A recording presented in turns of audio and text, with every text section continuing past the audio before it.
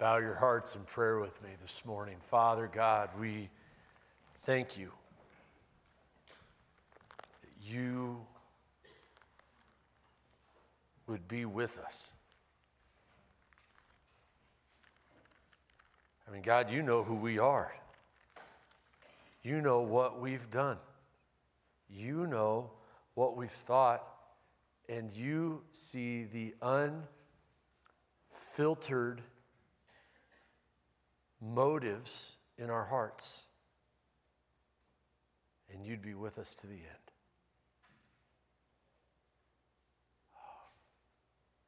God, some days we really need those reminders, and we're thankful for them. We're thankful that you are more faithful than we are sinful, that you have more grace than we have imperfection. Lord, I pray that as we turn our attention and focus to your word, that you would do your work of making sure that word does not return void, but accomplishes all that you have intended for us with it. It's in Jesus' name we pray. Amen. Back in a period of time known as the 1980s, the finest and freshest of fruit juices came in cans. And by cans, I mean cardboard tubes, a little bit bigger than a toilet paper roll, with a label on it and aluminum caps held on by the weirdest tape you've ever seen. At least that's how it was in my house. This cardboard tube that masqueraded as a can would be set in the freezer. And when you wanted delicious, refreshing, fresh juice, you would grab this frozen, rock-hard cylinder out of your freezer, hold it under warm water while trying not to get frostbite in the tips of your fingers and hoping that your skin didn't freeze bond to the container. You would then remove said sketchy tape, pull off the cap, and watch your juice plop into the vessel. You'd add the appropriate amount of water, or if you were my parents, you would add more than that to spread it out. And being in a home that altered the recipe, leaving us with watered down juice, I would often wonder, what does this substance taste like? I would have visions in my mind of this has got to be the greatest orange juice popsicle in the world. And so I remember on one occasion getting a spoon and trying the orange juice popsicle. It was more than I bargained for. I did not anticipate the strength that the Surefine factory could do in removing all moisture from juice and reducing it to this cylinder. And that was when I learned what concentrate means. That it's more than just thinking really hard. You see, a slice out of that cylinder of juice-like substance was enough to fill a whole glass. Just a little bit of that. It was strong and it was potent. And it had all the nutrients and flavor just really packed into a small amount. This morning, we're starting our way into the book of Ephesians. And there's a lot of scholars out there that call Ephesians or describe Ephesians as gospel concentrate. When as you're going through, read through the Bible in a year plan, and you get to the epistles of Paul, and you read through Romans, this giant letter, and you get through 1st and 2nd Corinthians, these really long letters. And then you get to Ephesians. You're like, this is like 2.5 pages. But you dare not read it fast. You dare not cram it down. You got to take your time with this, because it is gospel concentrate, it's epistle concentrate. It drips with meaning. It calls the readers to a much bigger view of God's grace and fullness and to all that we have in Christ. It calls us to a deep understanding of our salvation and to a life that flows out of that understanding. It's potent. It's absolutely good for us. And some may be tempted to water it down and skim over it, but we shouldn't do that. We got to take every concentrated bite for what it is. Ephesians, we're gonna spend most of the year in it. We'll take a break over the summer, come back to it this fall. But it's going to start us with this grandiose picture of the grace of God, move to a unified picture of what it means to be His people, and take us through physical and spiritual complexities of life while never losing sight of the grace of God and always holding it in front of us. Excuse me. You may have noticed we have these Scripture Journal Bibles in the back that are free for you to take. And really, the whole intention with this is you can use these for devotions and just read and reread Ephesians as we're going through it. You can use these for sermon notes. But I've noticed something about you. A few of you who love having this as your church home take it a bit too far and just leave your stuff here. We have a bin full of it downstairs. Well, there's like 150 of these floating around the building. So you may want to write your name in it, just so we can, if you do lose it, you can be reunited with your precious Scripture Journal Bible. But these are free to take. I know a bunch of you have already taken them. There's several more in the back. I encourage you to use it as a resource to help you dig into the Word of God. If you're like me, you like writing in your Bible, but you also like seeing the words of your Bible. And so this for me is something I can write in. I can write all over this and still just have my few underlines in here, and it helps me find that happy medium. So Ephesians starts out with this warm greeting. We're going to go through the first 6 verses this morning. So let's read these. Paul, an apostle of Christ Jesus by the will of God, to the saints who are in Ephesus and are faithful in Christ Jesus. Grace to you, peace from God, our Father, and the Lord Jesus Christ. Blessed be the God and Father of our Lord Jesus Christ, who has blessed us in Christ with every spiritual blessing in the heavenly places, even as He chose us in Him before the foundation of the world, that we should be holy and blameless before Him. In love, He predestined us for adoption as sons through Jesus Christ, according to the purpose of His will, to the praise of His glorious grace, with which He has blessed us in the Beloved. Ephesians starts out with this greeting, and sometimes we're tempted to skim the greetings, but I want to slow down for just a second and just notice what Paul is saying. He's an apostle of Jesus Christ, and this is a happening of the will of God. This isn't Paul going to apostle school. This isn't Paul seeking out an influence so that he can have a major level of control and authority over the churches. He is just saying, this is where the Lord has put me. This is what He's done in my life. This is who He has made me to be. And it's written to the saints, those who have come to faith in Christ, those who have been made into a new creation. He calls them not by the insecurities that they call themselves, but He calls them by the name that the Lord would have for them, saints.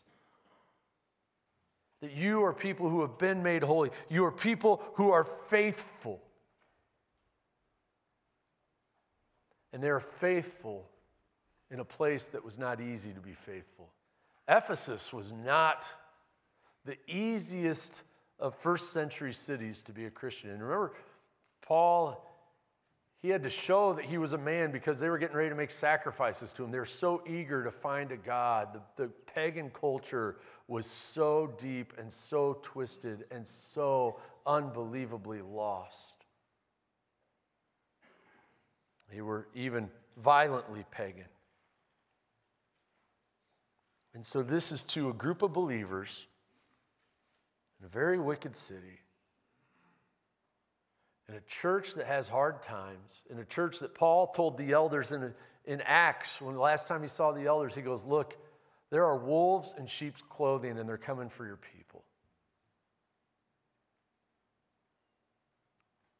So the church in Ephesus was not without its issues,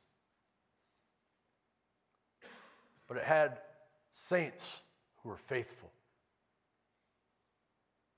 They were faithful in Christ Jesus. They were unwavering. They were standing against the pressures around them that were within the culture and the difficulties within their own congregation. And then he gives this greeting that is almost just becomes too familiar to us. It's over and over again in the New Testament. Grace to you and peace from God our Father and the Lord Jesus Christ. This was not simply the common greeting of, hey, good morning, how you doing, living the dream. This wasn't just the first century version of that. Paul is greeting them with the very gospel of God. Grace to you from God. The very grace that saves us, may that be with you, and may the result of it be peace and shalom. This greeting, grace to you and peace from God, was an extension of an even more concentrated version of the gospel than what he's already given them in the rest of the letter. That when we would come to other believers and say, grace to you and peace from God our Father and the Lord Jesus Christ, we would be reminding one another of the salvation freely offered to us and the result of it, of being peace with God. And that this greeting of grace and peace is not from Paul and his companions. He gives those greetings usually towards the end of his letters. This grace and peace is from the Lord himself. And it is the same grace and peace that we extend to each other. Not hoping, not me saying, hey, grace and peace from me, as though that would mean anything, but it is grace and peace from the Creator of the universe. And then we get in, Paul starts with the letter, blessed be the God and Father of the Lord Jesus Christ, who has blessed us in Christ with every spiritual blessing in the heavenly places. Through Christ, God has given us out of the world blessings, and these blessings are complete and comprehensive. Have you ever heard somebody say that to understand the Bible, you have to see that God is angry and judging in the first half, and in the second half, Jesus is really kind? I just want to tell you that's a terrible way to understand the Bible. That's called modalism, and it's a heresy. But so often, God the Father gets kind of the bad cop treatment in our view of the Trinity. But he's not the bad cop. He's the generous Father. He's the giver of the blessings. James tells us that every good and perfect gift comes down from the Father above, who does not change like the shifting shadows.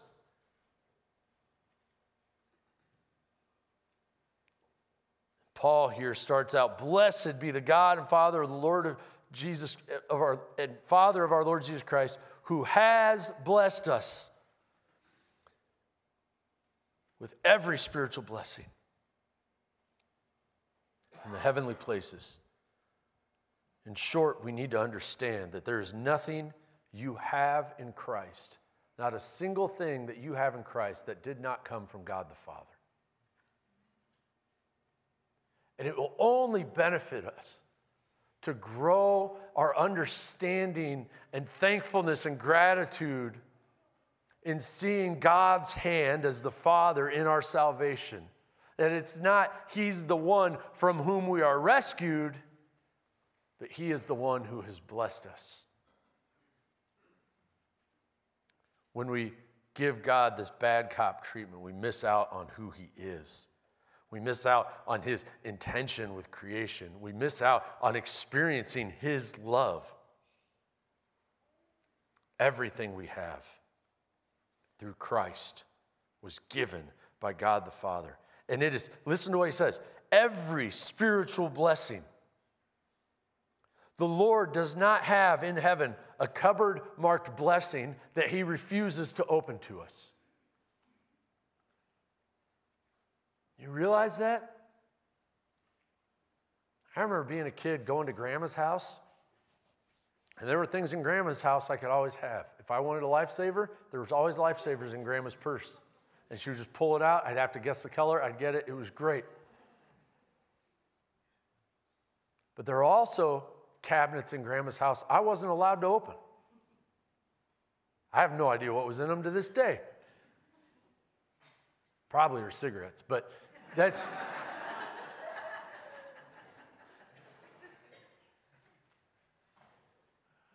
There's not, in heaven, there's no cupboard marked blessing that God hasn't opened to you. There's nothing on a shelf marked blessing just for the good Christians that God's not giving to you. He has given us every spiritual blessing. He's blessed us with these things. He's not holding out on us. He's not preventing us from having the good stuff. He has given us not just some of the blessings. He's given us every spiritual blessing. He's generous. He's kind. He's abundant. And where are these blessings from? They're from the heavenly places. You know, so there's a day this week where some of you might get jewelry from other people in the room. I don't know if you're aware of this. But you see the jewelry commercials. And it always has this lady who's just flabbergasted and beside herself. And she always goes, "Oh, he went to Walmart." No, none of the commercials say that. Now, if you go to Walmart, you'll see round shiny things that hold other shiny things that look like rocks. And they're like 10 to 20 bucks. Super cheap. But no one says, "Oh, he went to Walmart," when they get jewelry. If they do, it doesn't sound nice. They say, "Oh, he went to Jared's." You hear every kiss begins with K. Where the blessing comes from, where the blessings come from matters. God has not given us every spiritual blessing from Oklahoma. That'd be awful. He's given us every spiritual blessing in the heavenly places. Blessings that are out of this world. Blessings that we can't comprehend on our own. He went to heaven. And He blesses us with virtue. He blesses us with belonging. He blesses us with bringing us in. He blesses us with forgiveness that's complete and total. He blesses us with eternal life, with purpose. He blesses us with hope. He blesses us with love. He blesses us with the body of Christ. He blesses us with every spiritual blessing. He does it through Christ. And these blessings that are out of this world that we have through Christ, that God has given us, they are complete and comprehensive, and they are absolutely filled with purpose. Listen to verse 4. He blessed us with the spiritual blessings in the heavenly places, even as He chose us in Him before the foundation of the world, that we should be holy and blameless before Him. In love, He predestined us for adoption as sons through Jesus Christ, according to the purpose of His will. I know that this passage has been problematic for some, and the implications have mystified theologians and scholars for centuries. Well, lucky for you, I'm going to clear it all up. Settle it once and for all. Probably not. But I do hope. Even as I've wrestled with this at times in my walk, and still have questions I'll probably never have answers to, I do hope that as we read these, that the intention behind them, that we would see the blessings of God, that every spiritual blessing in the heavenly place would come and would result in us seeing the purpose-filled love of God in a way that gives us hope, confidence, leads to greater joy and confidence in our walk with Lord, confidence in His grace. So the elephant in the room here is the timing. So we look at the text. What does the text say? He's blessing us this. When does He bless us with these things? That even as He chose us in Him, even as God the Father chose us in Christ before the foundation of the world. And then he goes on that in love, He predestined us for adoption. It pushes the limits of our minds to think before the foundation of the world. If you flip really quickly to 2 Timothy 1:9, see, Paul says that God, power of God, who saved us and called us to a holy calling, not because of works, but because of His own purpose and grace, which He gave us in Christ Jesus before the ages began. You go to Titus 1:2. In hope of eternal life, with which God, who never lies, promised before the ages began. Listen, I know there's a handful of you who have had careers as builders. And when a good builder starts a house, let's say it's a really big house, they know where the wires are going to be on the second and third floor before they break ground on the basement. A good builder knows where the wires are going to be on the second floor before he starts digging out the basement. And why would the God of heaven be less detailed? In fact, He's much more detailed. And we'll get into some of the challenges of that in a little bit. But I want us to see, before we get to those challenges, I want you to see how little your salvation, Christian, has to do with you. There's so many times we're like, well, we try to figure out how God chose. And I don't think that's really going to get us much of anywhere, because usually where we go is, well, He knew who would do this. He knew who would do that. He knew who would be good enough. No! He just knew who He would save. God chose us in Him before there was a drop of water in the Pacific Ocean. Before the foundations of the world. Your salvation has everything to do with who God in heaven is.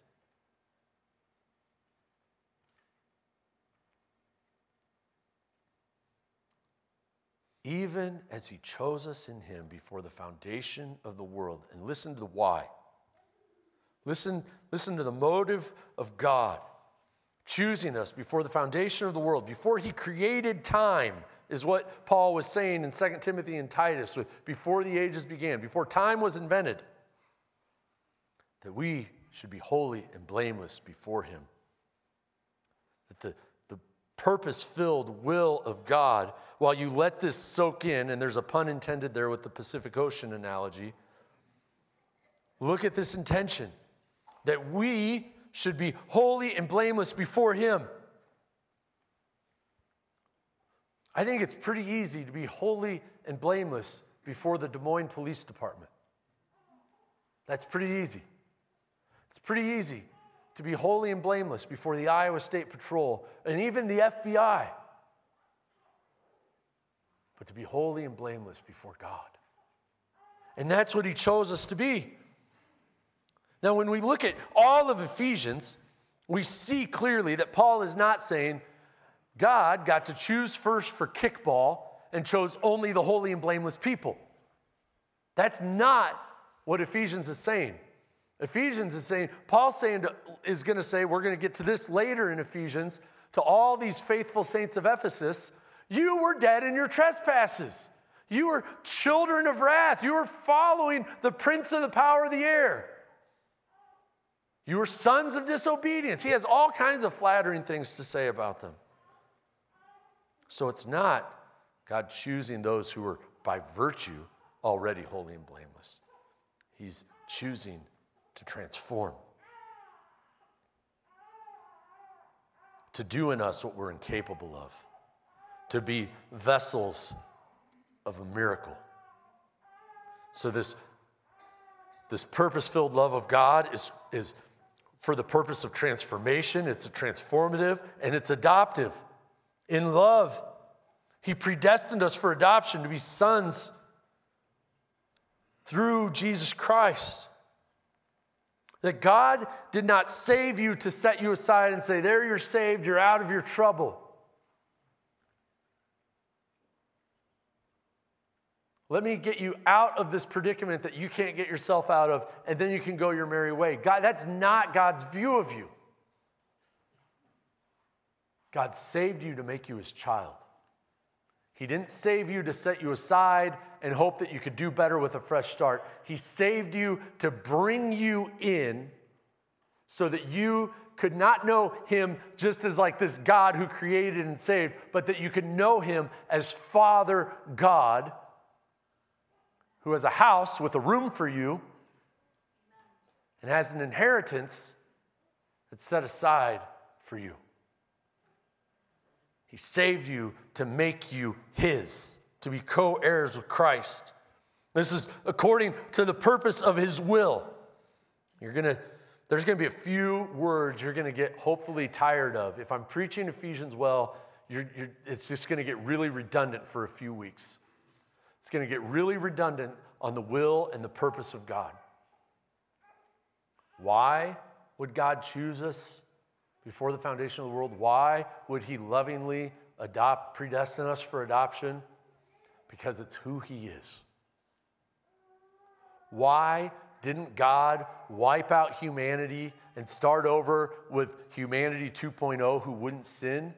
Because that's contrary to his will. His will is to save, to adopt, to transform. It's true to who he is, and it's true to who he always has been. That's why in Exodus, why did he save Israel? Not just because he was sick of their slavery and hated their slavery. He saved them to be his people. That's how we know he's an adopting God. That's how we know he doesn't just save us and set us aside. If that was it, he'd be like, all right, Israel, I got you past the Red Sea. You're on your own. But instead, he patiently put up with them, walked with them, and brought them into covenant, and rescued them over and over and over again, and gave them food every day, and kept their clothes from wearing out, and eventually got them to the promised land when they were ready. Because he's a God whose will, whose desire, whose purpose is to bring us in. Not just to save us and set us aside, but to bring us in.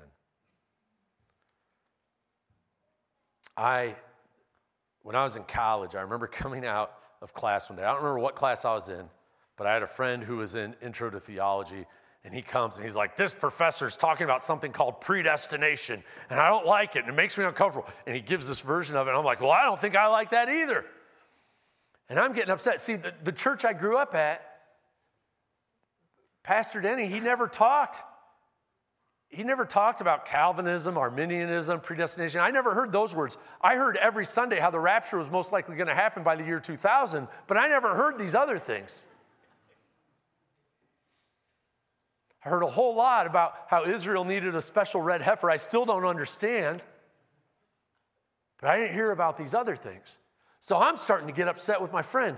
And then, about that same time, a buddy of mine says, hey, a few of us are going to do a Bible study, and we'd love to have you join. And we decided, hey, let's study Ephesians together. That seems like a good book to study together. So I go to do my Bible study prep work, and I'm reading, and I'm like, well, Paul believes in predestination. Maybe I should too. Like, I'm willing to disagree with a professor at a college. I'm not willing to disagree with Paul. And here's what we need to realize. When we believe the Word of God is inspired by God for the purpose of teaching, correcting, rebuking, training up in righteousness, when we believe this is God's Word for us, the light to our path, the lamp to our feet, right? This is God's Word for us. It means we're not suffering through learning Paul's theology. We're learning what Paul knew to be true about God because God revealed it to Paul. So this isn't Paul going, well, guys, I've kind of pieced it together. This is what I think is true. It's Paul writing with certainty under the inspiration of the Holy Spirit. A couple other things that I had to work out. If I believe God is all-knowing, if I believe he's outside of creation, not bound by creation, then I have to know that he knew long before I ever could that I would repent of my sin and come to faith in him. But there's also some things I need to work out here. This is not based on an idea of fairness developed in the minds of people who sin. And when we try to figure out, look, Paul doesn't say, here's how God chose everyone. Here's the criteria. He actually has an Excel spreadsheet. And look, quite frankly, some people just didn't make the cut, and I think you can agree with me on why. Paul doesn't say that. That'd be really weird if he did. He doesn't go into the method. He just states the reality of an all-knowing God with a redemptive, adoptive, transformative will who is completely over his creation. He doesn't give us a method. And so many times we want to make it about fairness. And we want to try and find a fairness. We need to realize God's ways and thoughts are higher than ours. So anything I have about fairness is very human-oriented.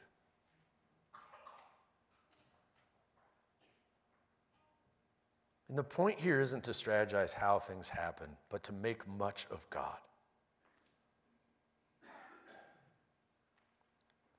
Here's a couple other things that this says really abundantly that struck me even as I was preparing to share with you this morning. If this is true,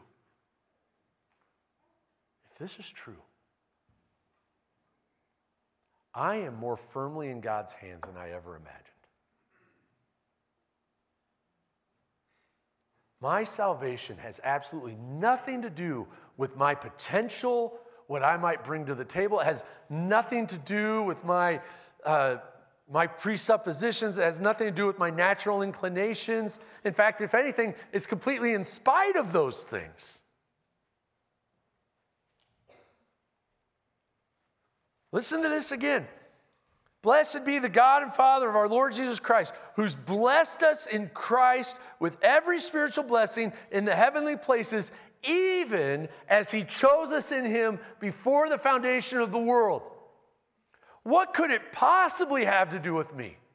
To think it has anything to do with me is just weird. It has everything to do with God. And isn't that great news?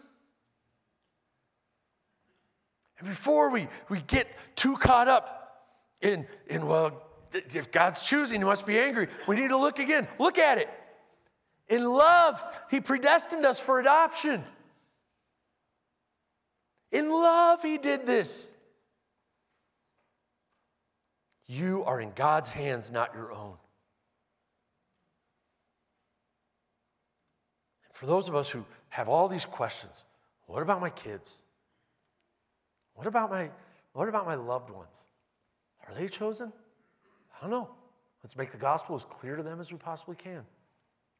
But are we willing to say, God, I trust your sovereignty, and all these loved ones I have all these questions about, I have no other choice but to put them directly in your loving hands. And then to see the grace just oozing out of this. Grace, grace, grace, grace. How could this be anything but unmerited, unearned? That God made these choices before there was a drop of water in the Pacific Ocean. Christian, God knew even then he would adopt you and make you holy and blameless.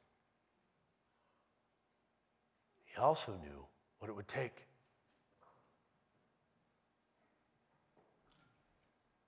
These blessings are complete and comprehensive. They're filled with purpose, and they are gloriously grace-filled. Look at Paul. Paul in Ephesians 1 has like the longest run-on sentences of the whole New Testament, maybe human history. He can't stop. So from here, instead of putting in a period, he just keeps going to the praise of his glorious grace with which he has blessed us in the beloved. There's blessing, blessing, blessing. Grace, grace, grace. It's all over the place. And Paul sounds almost hyperbolic here, but he's not overstating a single thing. This is to the praise of his glorious grace with which he has blessed us.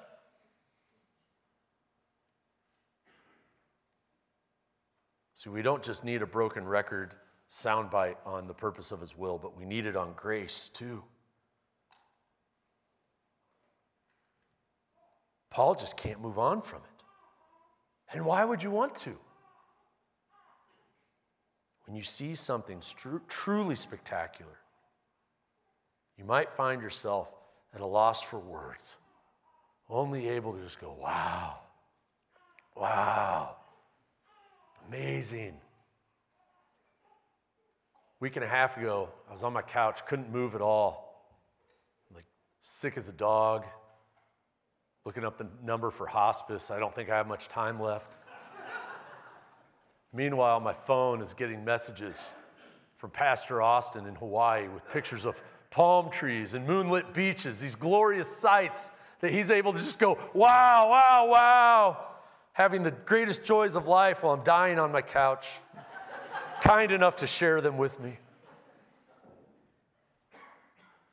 But when you see things like that, all you can say is, it's beautiful, it's amazing, it's glorious. And that's where Paul's at. He has this view of God's grace. He has to share it with this church as they are being faithful against these pressures. The first most important thing he can think to say is, look at God's glorious grace. Look at the purpose of his will unfolding within you. God gets the credit. So you might be finding yourself like just saying, what do I do with this? This is great. It's heartwarming. It's stirring my affections for the Lord. I hope it is. I think we have an instruction in verse 3. Blessed be the God and Father of our Lord Jesus Christ. Paul is writing this to invite us to join him in worship because the God and Father, Creator of the universe, chose to give us this grace before he even laid the foundations of the world. Chose to make us his. Chose to make us holy and blameless before there was a drop of water in the Pacific. He chose to give us every blessing in the heavenly places through Christ. Paul is calling us to join him in worship,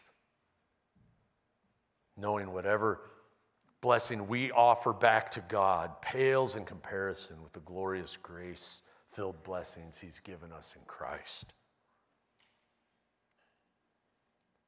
And believer, you're here this morning, you've made Jesus your Lord, confessed your sin, you're a new creation. This is what you have. This is what God has given you. He's given you every blessing. Made you holy and blameless, a child of God. If you're here this morning, you're like, I haven't put my faith in Christ. I'm still checking it out. I have a lot of questions, quite frankly. Maybe you have a few more now. You're welcome. These are the blessings available to you. This is the gift of grace that God is holding out, saying, if you would come to me through Jesus Christ, if you would come to me through Christ to have your sins forgiven, this is my offer. Oh, I pray that we would more frequently dwell on and more fully realize what's already been given to us. And we have an opportunity to do that right now. As we come to the Lord's table, that this is how. This is the how. How do we get those blessings? Excuse me.